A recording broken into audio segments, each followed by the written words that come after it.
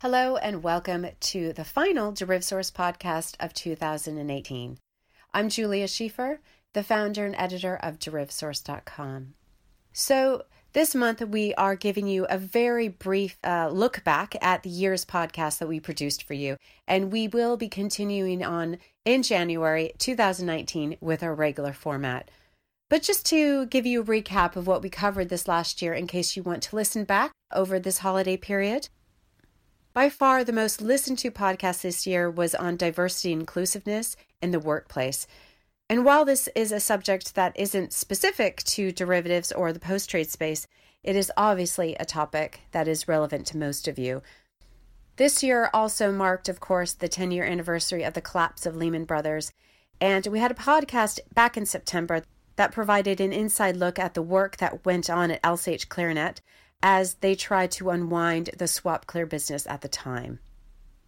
And on the topic of geopolitical change and regulatory change, we spoke to Kay Swinburne, Vice Chair of the Economic and Monetary Affairs Committee at the European Parliament, about some of the opportunities and challenges facing the derivatives industry 10 years after the financial crisis. We also have a video with Kay if you would like to watch that on our YouTube channel.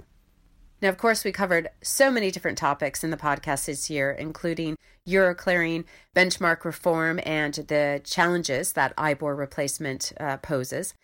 We also talked about the launch of GDPR and how it potentially clashes with the requirements of MiFID II.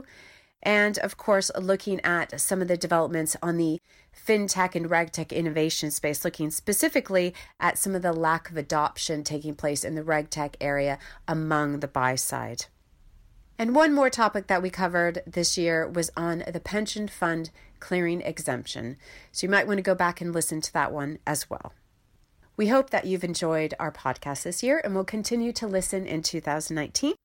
If you would like us to cover a very specific or broad topic, please do get in touch at any time at editor@derivsource.com.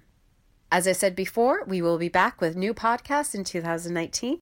But in the meantime, please enjoy the holiday season, and we wish all of you the very best for 2019.